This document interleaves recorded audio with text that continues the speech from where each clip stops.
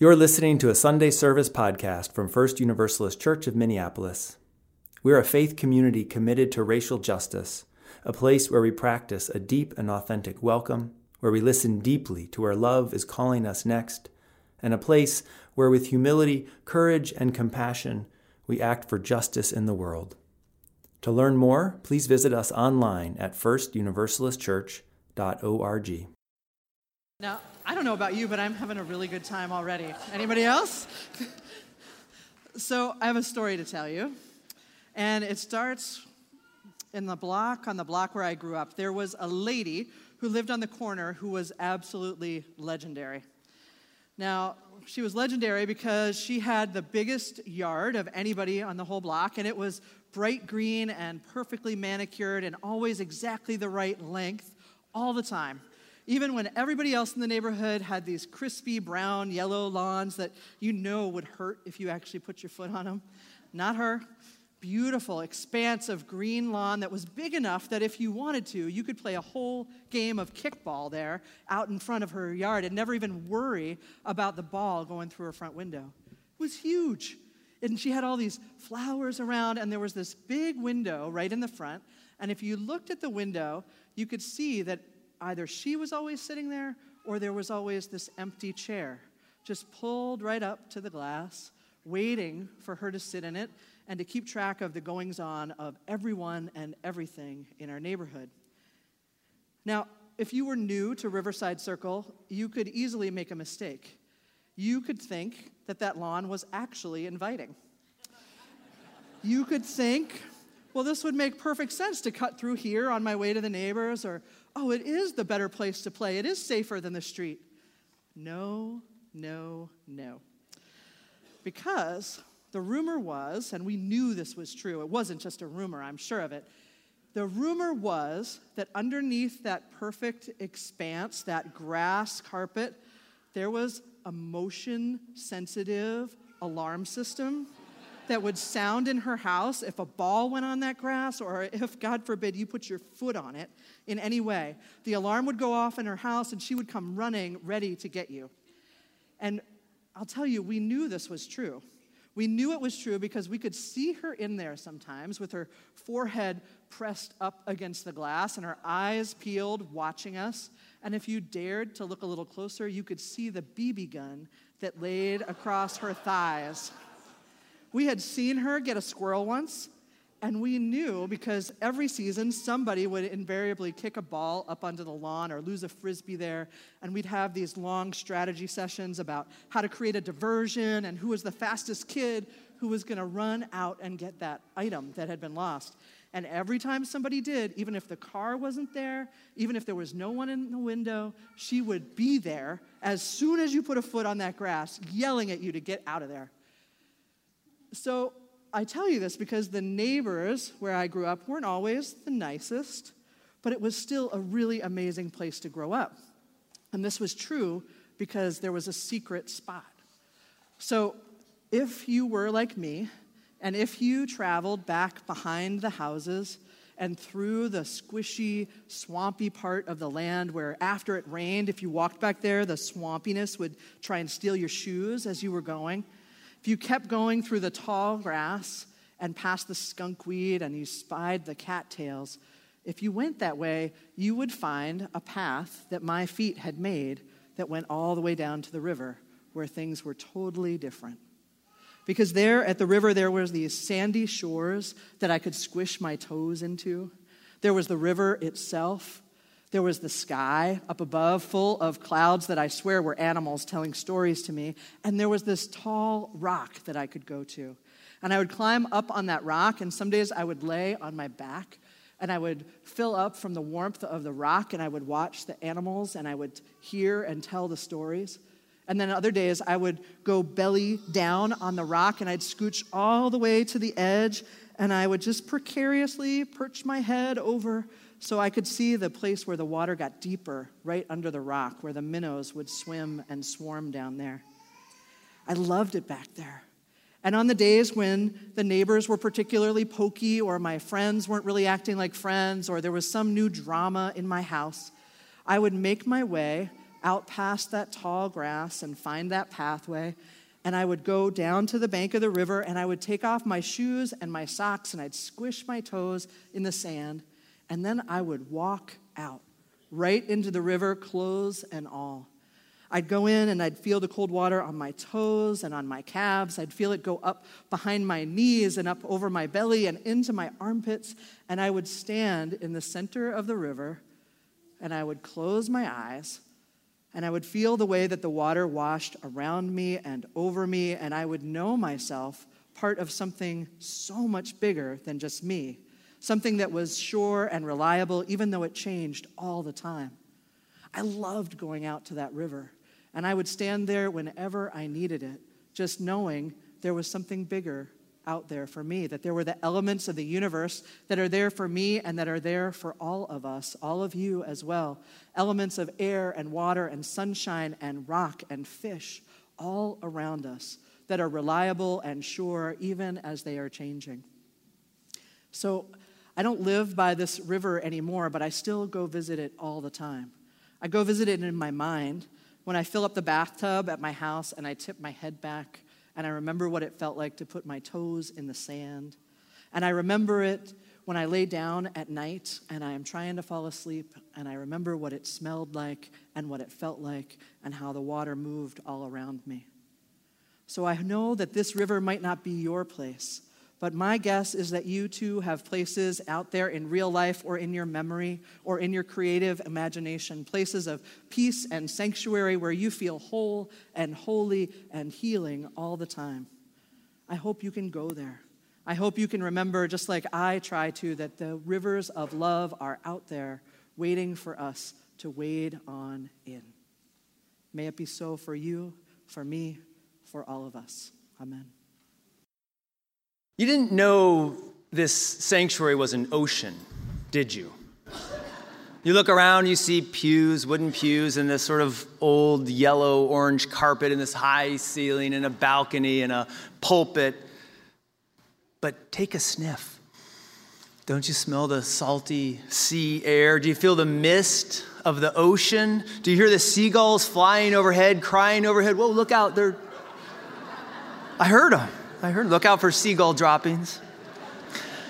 You thought this was a sanctuary, but it's really an ocean. Listen, and you'll hear the gentle lapping of the waves. And isn't it true that somehow the river that is your life has meandered, has bubbled, has flowed, has rushed and gurgled and tumbled into this place, into this ocean of care and support and challenge? I've been thinking a lot about the ocean and oceans ever since the end of July, when our 9-year-old son and I, on a spur of the moment, got some inner tubes out of the garage and pumped them up. That took a long time, and hopped on Minnehaha Creek and just started floating down the creek.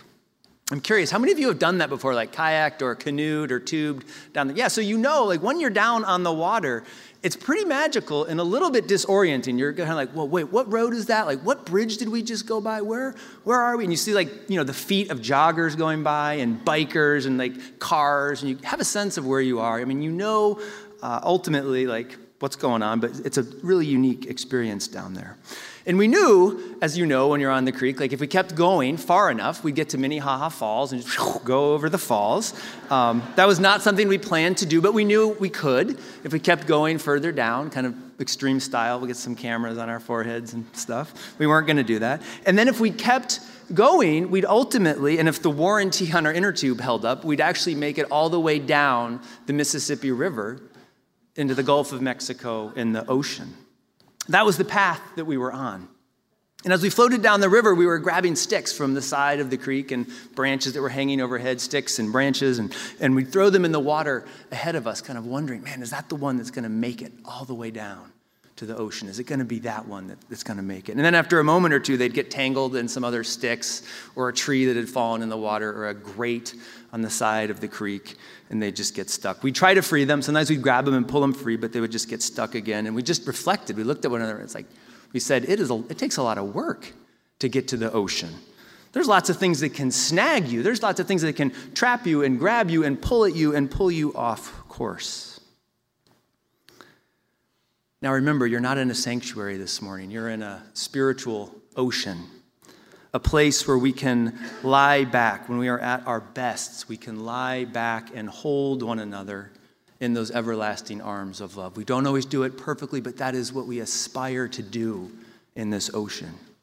This place where we come together, where we find strength and comfort and challenge. This is a place where we hold others and are held as we grow our spirits, as we humbly work for justice in this world. And we do that in these volatile, turbulent, unsettling times. This is a spiritual ocean, and it takes work to get here as well. Maybe you know some of the snags. I'll name just a few. Maybe you know some of these snags and you know them in your own life. They might go like this. I don't think I really need church this Sunday. Or I don't really need it next Sunday either. I don't really know anybody there, and it's hard to meet people. So I'm not going to go. I really wanted my children in the 9:30 or the 11:15 religious education class, but it's full, so we're just not going to go right now. And I want to tell you, we're aware that our classrooms are full, and if you heard the announcement earlier, we're working on some exciting possibilities to expand our space in partnership with the Jewish community, Shir Tikva. Or maybe this is one of the snags. I'm really struggling. I'm really down. I'm depressed. I don't have my life together. I can't go to church like this. And I want to say to you, here in this faith community, we don't believe in the devil, but that's the devil talking to you. That's the devil talking to you. When you hear that as the resistance of I'm needing people, I'm feeling alone and isolated, I'm struggling, and you hear a voice say, well, don't go be in community. Don't risk sharing that struggle with others. Don't bother letting people know what's really going on. That's the voice of the devil talking to you.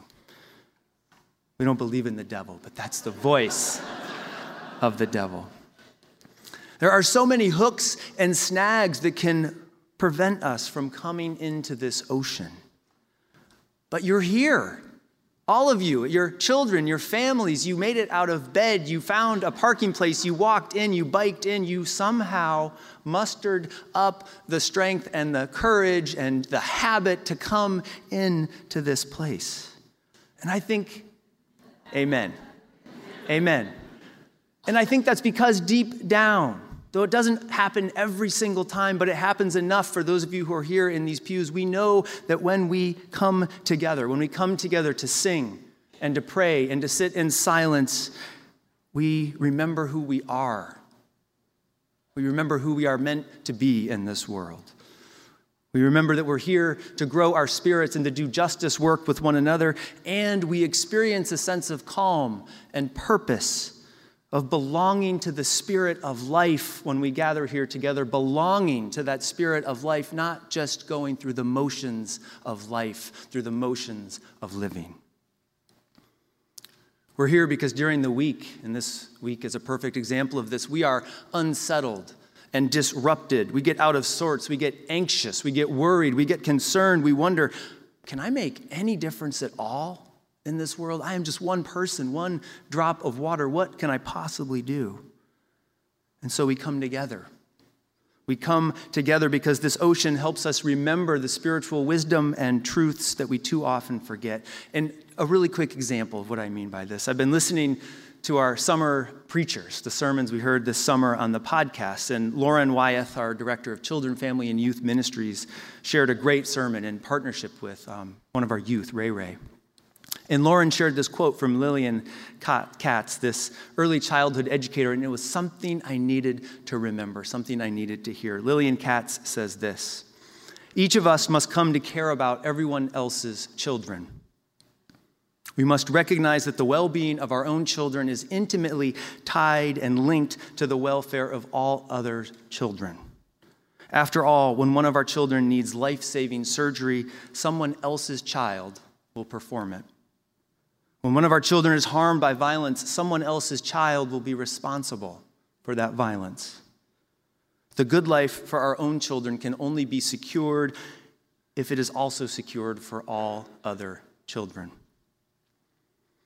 So I had the earbuds in and I heard Lauren preaching and I heard this quote, this spiritual wisdom, this reminder, this thing I could not forget from Lillian Katz.